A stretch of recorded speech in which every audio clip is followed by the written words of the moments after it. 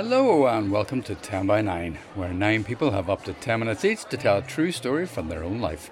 I'm Paul Doran, and this is the 10 by 9 podcast.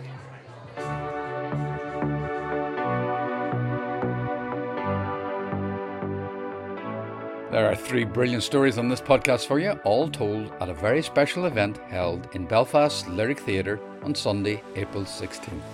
We were there to mark the 25th anniversary of the Good Friday Agreement. And so, naturally enough, the theme was agreement, and we had some wonderful interpretations. At a meeting in a glum wee room, a reasonably civil pair of clerks read me my rights and the same caution I'd have been hearing if I'd been arrested for robbing a bank. "Hey Jane," he said, "you know my mate James who wanted your number? Well, he's been shot in the flats in Derry. They reckon he's going to be paralysed from the chest down." Given that we were living in the Shankill, an entirely Protestant neighbourhood, we deemed that such an erection would not go down well with our loyalist neighbours. So prepare for life on the dole, life-changing injuries and the troubles, and life with Mervyn on the Shankill. And we start with a 10 by 9 regular who we'd not seen for a while, Malachí O'Doherty. By way of context, the Irish News is a respected Belfast newspaper, and a gyro is a welfare check. Take it away, Malachí. I was on the dole at the time. This was in the early 1980s, and chances were coming up to do occasional articles for the Irish News.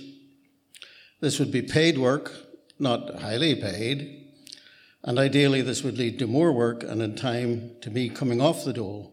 Then I would be sustaining myself by freelance journalism. Well, that's the creditable version of the story, and it is how it worked out. But it's not actually what my ambition was at the time. I had discovered that if I did one article a week for the Irish News, this would augment my dole into a meagre but viable income. I could have an easy life, with time and energy for my own creative endeavours. And while I was unemployed, I got my rent paid by the housing executive. I had ambitions to write books, and part of the little myth I had about myself was that I could be the impoverished artist in the garret, sweating my brains out for literature, but not too hungry, not unduly deprived. I wasn't being greedy. In another world, like the one we live in now, I could have been a lot worse off, but back then I could manage on the double without conning anybody on a large scale. So when the Irish News gave me a weekly column as a radio critic for £18 a week, I asked them to publish it under my pseudonym, John O'Halloran. John was my middle name, and O'Halloran was my mother's maiden name, so I supposed that I could legitimately call myself John O'Halloran. It wasn't that big a lie. Every Saturday, my column appeared in the paper, evaluating the output of the BBC and Downtown Radio and RTE, and in the comfort of pseudonymity, I could jibe at broadcasters or pay them compliments as the notion took me. And on Tuesday, I would go down to Corporation Street and sign on, and every fortnight receive my gyro. What's pink and you can drink it? Does anybody remember that joke? No? The gyro? Yeah. At the end of every month, I would get a check from the Irish News. Honestly, I felt this could go on for years, but I did not have an adequately refined criminal intent. I made a slight mistake. I decided to declare some of my work, but that meant drawing attention to myself. I was to learn an important lesson. Strategize. Stand by your lies. Occasionally, I would write up a book review or an interview with a writer on tour, and I wanted credit for these pieces, so I asked that these be published under my own name to help build up my profile as a writer. When the clerk at the dole asked me one day if I'd done any work in the past week, I said, "Yes, I interviewed Douglas Adams for the Irish News." He wasn't impressed. He probably didn't know who Douglas Adams was. "And what are your earnings for that?" I thought, don't panic. Some of you will get that joke. £20, I said, knowing he didn't believe me, though it was the truth. Douglas Adams was probably wondering why I hadn't taken him on expenses to afternoon tea at the Europa. In 1985, you could get £12.50 from the Irish News for writing a book review. And then you could keep the books and take them to the Linhall Library and sell them. But although I earned £20 last week, I said, I won't get it until the end of next month. Doesn't matter, he said. You worked last week and you get your dole docked. It would be a lot easier to start up a wee self-employment routine if you got paid when you did the work, not 6 weeks later. I had now raised the curiosity of officialdom about what I was doing. £20 for interviewing Douglas Adams? He's having us on. Unknown to me, the dole people then visited the Irish News and asked them for the records of the work I was doing and what they had paid me. That confirmed for them that you really could only get £20 for interviewing Douglas Adams, which should have awakened their concern for my prospects. Instead, they sent me a letter summoning me to a meeting. At the meeting, in a glum wee room, at a round table, a reasonably civil pair of clerks, a man and a woman, read me my rights and the same caution I'd have been hearing if I'd been arrested for robbing a bank. I was being interviewed as a suspect, and as all of us around that table already knew, a guilty one. This was stressful. Also, they had cut off my dole until this was resolved, presumably by my prosecution, conviction, and humiliation. Having no money now, I had to offer more articles to the Irish News and try to open up other avenues of journalism. Then John O'Halloran got a very nice letter from a BBC producer called Terry Sharkey, who said he would like to meet him. Then another letter from the dole. Dear Mr. O'Doherty. They had worked out how much money I had conned them out of, £83, and ordered me to repay it. This was bad enough, but my double life was over too. I was either going to have to stick to the low dole income if they'd let me in the door again and avoid the temptations of journalism, or I was going to have to up my output and come off the dole. I was in what the social workers and benefits rights activists call the poverty trap. And I sat down and grew more and more annoyed at the system making it so difficult to transition from unemployment to self-employment, which I would have to do since the double wasn't an option now. And in a rage, I wrote back to them. Have you any idea what a nuisance you're being? Here am I in the spirit of Thatcher's Britain, pulling myself up by my bootstraps, and you Jobsworths, you Hallions, you bloody awkward pen pushers are only making it much more difficult for me. And I knew that if I left it to the morning, I would regret writing this and would not post it. So I went straight out and dropped it into the letterbox on the corner. The reply came before the end of the week. Dear Mr. O'Doherty, let me remind you that you are liable to repay overpaid benefit and have made no arrangement so far to do so. Please fill in the attached form and return it to us forthwith.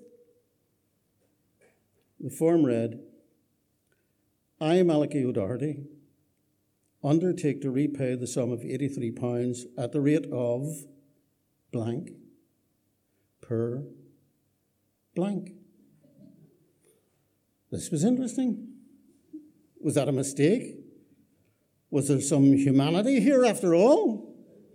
Even a sense of humour?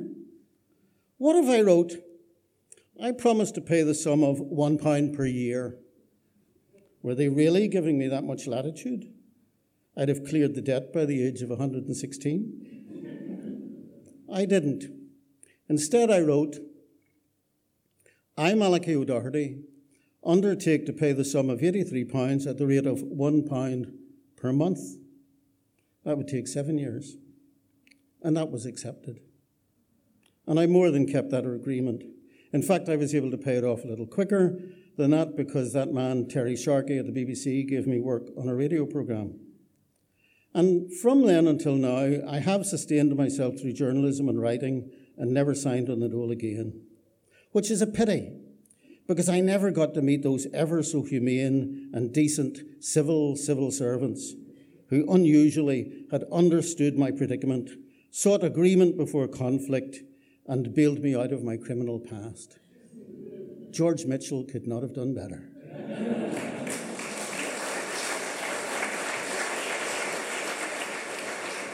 Thanks so much, Malachí. How lovely to have you back with us, and what a cracking story.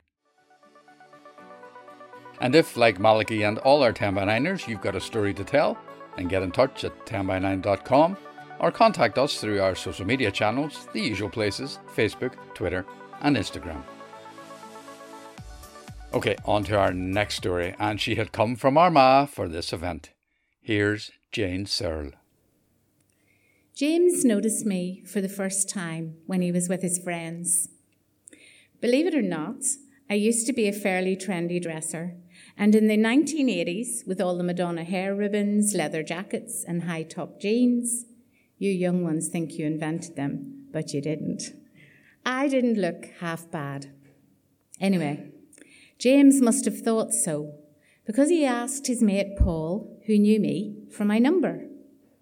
That's a landline, if you can remember those. That was June 1983. I was 21. I had just lost my mum, and I wasn't really in the mood for love. And yet, from across the main street in Armagh, James did look pretty good. He had blonde hair, good build, nice jacket. Thing was, though, he was English. Paul told me he had been in the army and loved it so much over here that he had transferred to the police and was going to be stationed in Derry. All the alarm bells went off for me. Nah, Paul, I told my friend. Tell him I'm flattered, but now is not a good time. It was a gentle brush off, really, because I was really thinking, no way, not for me, too far away, too complicated, too dangerous. That summer was hard. I was grieving for my mum, trying to put all my energy into anything that could distract me from the sadness. My latest hobby was jogging. This time I modelled myself on Jane Fonda instead of Madonna. I wore leggings, a black and white striped sweatband, and a white leotard. I looked like some sort of demented zebra as I bobbed along the road. I bumped into Paul. He was on his own this time. "Hey, Jane," he said. "You know my mate James who wanted your number? Well, he's been shot in the flats in Derry. It's not good. They reckon he's going to be paralysed from the chest down." I was really shocked. At 24, James wasn't much older than me, and I didn't know what to say. "Maybe I could send him a card," I suggested feebly. "Do you have an address?" "Sure," Paul replied. "He's in Stoke Mandeville Hospital in England." And so our relationship began. 30 years before Facebook and dating apps, James and I communicated before we met, and it was good. I wrote to him about my secretarial course and my boring life in Armagh, and he wrote to me about his physio and his boring life in hospital. It was another 3 months before we met properly. He was transferred to hospital in Belfast. Turns out years of the troubles had made it one of the best rehabilitation centres for trauma. I was to meet him there one Wednesday afternoon. I was so nervous. I had my whole wardrobe out on the bed trying to decide what to wear.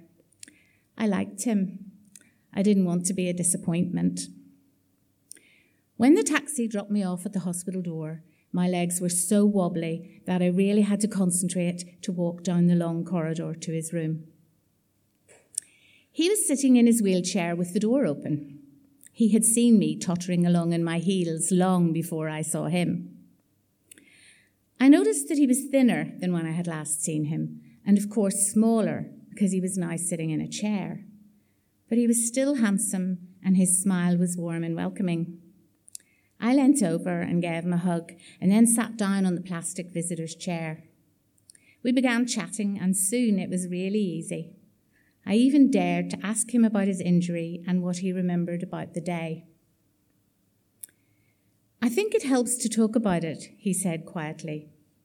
"It's pretty fresh in my mind. I go over and over it, trying to think if I could have done something different. But to be honest, I realised it was just the way the bullets flew. I was hit almost immediately. We were on one of those long corridors of the flats, and so we couldn't get away. I lay on the ground, my face on the cold concrete, my body strangely not my own.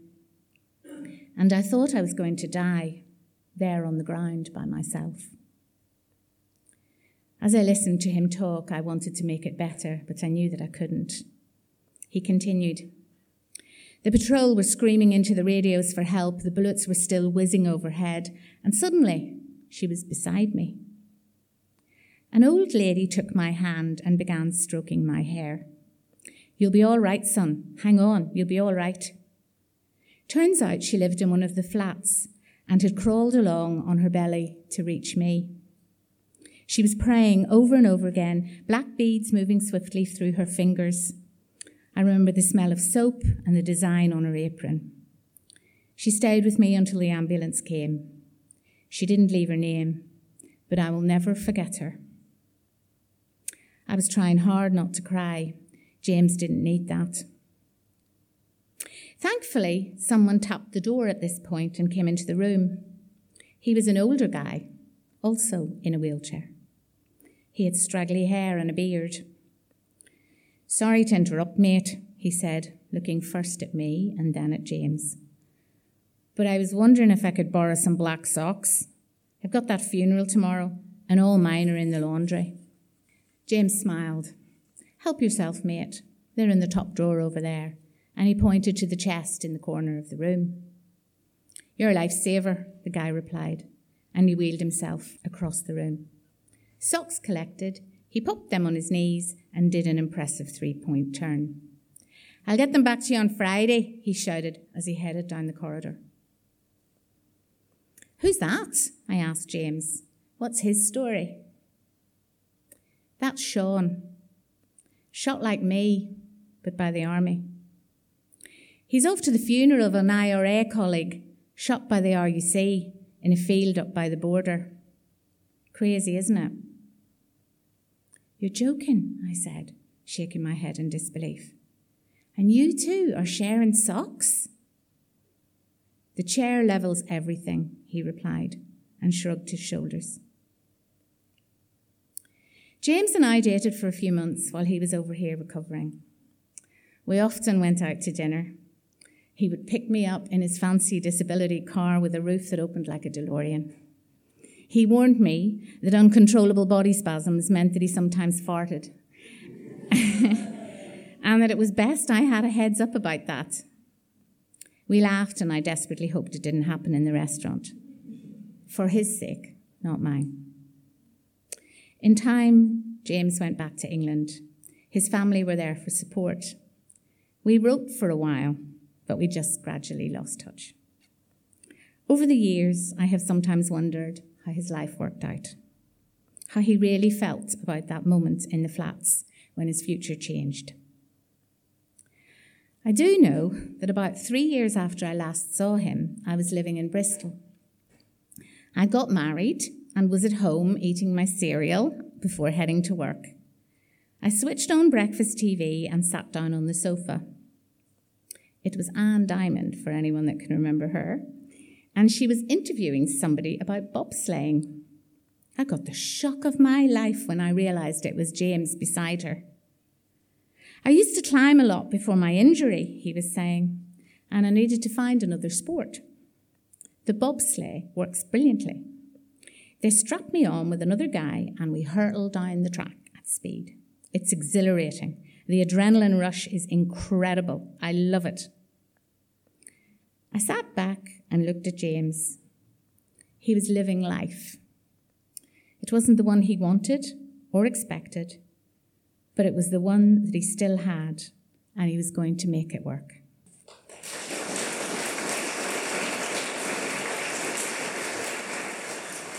Jane, always a pleasure to have you at the 10x9 microphone, and thanks for that powerful story.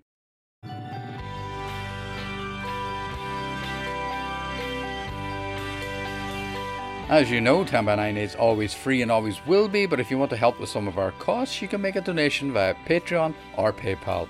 This is the bit I hate. It does really help though, and thanks to everyone who has donated. But as ever, it's more important to us that you sit back, relax, and enjoy the podcast. Okay, on to our third and final story on this week's podcast, and it comes from Cork's Richard O'Leary.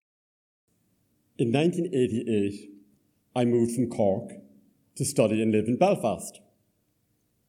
In my first month, I wrote a letter to my mum in Cork.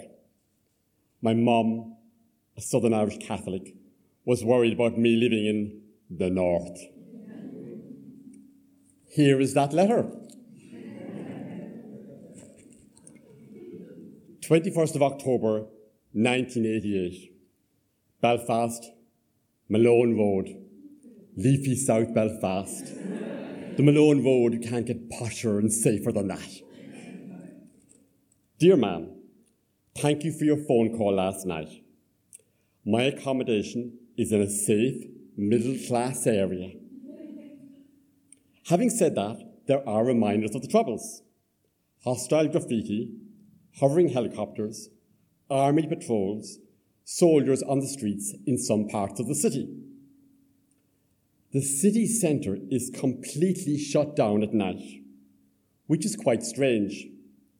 Apparently, people get used to all this. Love, Richard. Although Belfast city centre was shut down at night, that didn't stop me from dating. Being a Southerner, I'd never before dated a Northerner. But I did think Northerners sounded hot.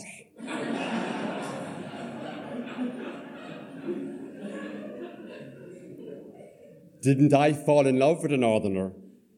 An Ulster Protestant. That part I didn't tell my mum. Those were the days when most families disapproved of mixed marriages. Being a mixed couple, one of our early decisions was to come to an agreement on where to live. I like to think I was the flexible one.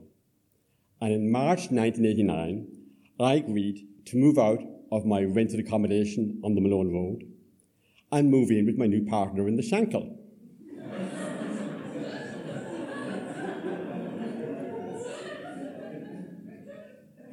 Like many couples who've just moved in together, we had our disagreements. Ours began in the bedroom. In bed in the mornings, I'd wake up to a growly Belfast accent telling me, "Good morning, dearest." Then came the big turn-on. No, not that turn-on. That turn-on I would gladly embrace. I'm referring to the automatic turn-on at 8 o'clock of the radio playing Good Morning Ulster. Good Morning Ulster, the morning news programme on BBC Radio Ulster. But in those years of the Troubles, it was typically not a good morning in Northern Ireland. Each day seemed to begin with reports of shootings by either the IRA or by loyalist paramilitaries or by the British Army. So much so that I called the programme Good Morning Ulster. In my second week of Good Morning Ulster, I could take it no longer. How much more pleasant I thought it would be for my partner to wake up in our bed to a softer southern sound. And it didn't just mean my Cork accent. I slipped out of bed and went into the spare bedroom. In the spare bedroom, on the bedside locker, I picked up a clock radio. I returned to my partner's bed and plugged it in, retuned it, pressed the on button, turned up the volume. Morning Ireland. Morning Ireland, the news programme from Dublin on RTE Radio Éireann. This programme may have been filled with the shenanigans of Southern politics, but it did have less violence. Plus, on Monday mornings, it provided extensive reports of the GA Sunday sports. My partner was rather dismissive of this programme, calling it top of the morning. You may wonder, could I have not conceded in the bedroom in the morning in return for a gain in the living room in the evening? Could we not settle down together on the couch to watch the TV evening news on RTE? If it was only that easy. We didn't have TV reception for RTE, which required an external area to access the Southern Irish Channel. Given that we were living in the Shankill,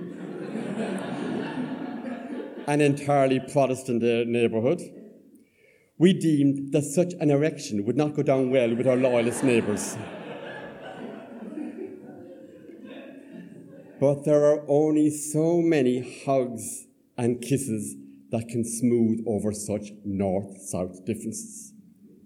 No couple could survive mornings in bed with the blaring of 2 clock radios. Solutions, imaginative solutions, that would test St. John Hume himself would be required. We came up with an agreement, an imaginative agreement. Plus, we both believed in PR, proportional representation. We came up with our own radio schedule. Tuesday and Thursday mornings would BBC Radio Ulster. Mondays and Wednesdays would be Top of the Morning. And Fridays would be BBC Radio 4. As a couple, we realised that if we were to live in the same house and to sustain a long-term peaceful relationship, we would need many such agreements, like an agreement on which newspaper to buy. My partner, Mervyn, I did tell you he was a Protestant, and you can't get more Protestant than Mervyn. He was already buying the Daily Belfast Telegraph.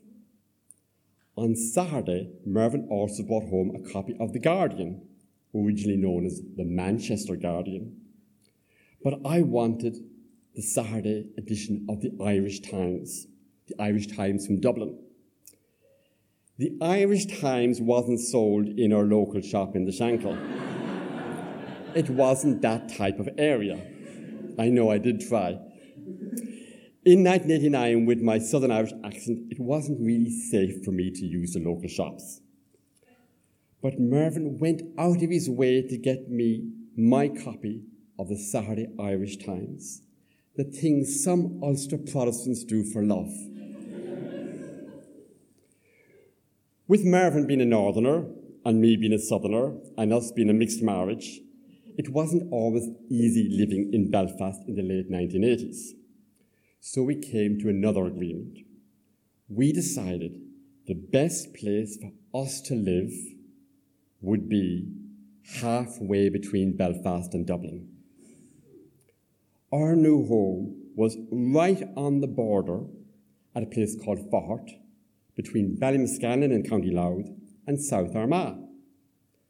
Fortunately for us, we could receive both RTE and BBC Radio Ulster, plus BBC Radio 4 on longwave. That was a home for a decade where we lived happily as a pair of border fairies. In the year 2000, we moved back north to County Down.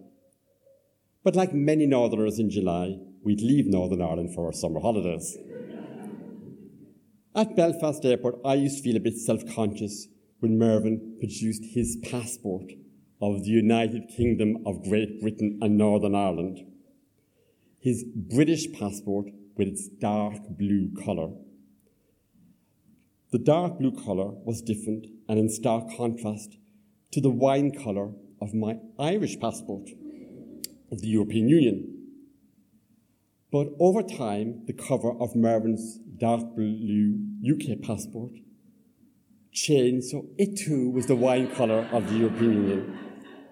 So when we travelled as a couple, we became indistinguishable.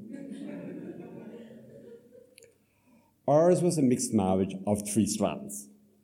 We lived in Northern Ireland, on the island of Ireland, and we both had links with Britain. This was part of our lives, whether in our radio listening or in our passports. That's why the Belfast Good Friday Agreement of 1998, with its 3 strands, made perfect sense to us. Our relationship survived for 25 years until Mervyn's death in 2013, and was sustained by a bit of humour and mutual generosity. And there's a lesson for us in that today.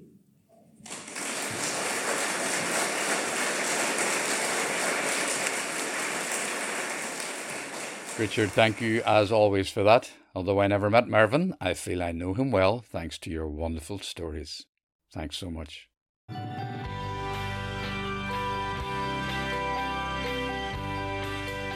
And that is it for this podcast. Check out all the 2023 10x9 dates on our website, 10by9.com, including some special events, and keep in touch with us on Twitter, Facebook and Instagram. Maybe think about giving the podcast a review or rating at a podcast app. It's very helpful if you can. And tell as many people as you can about 10x9 and this 10x9 podcast. Thanks to everyone who made this week's 10x9 happen. The wonderful people at Belfast Lyric Theatre, especially Pádraig for inviting us, Pádraig who made the brilliant poster, Margaret and Leanne who I would be lost without, the amazing audience who provided so much support, and of course all our agreement storytellers, but especially Malachí O'Doherty, Jane Searle and Richard O'Leary. I'm Paul Doran and I'll be back with another podcast soon. But for now, bye bye.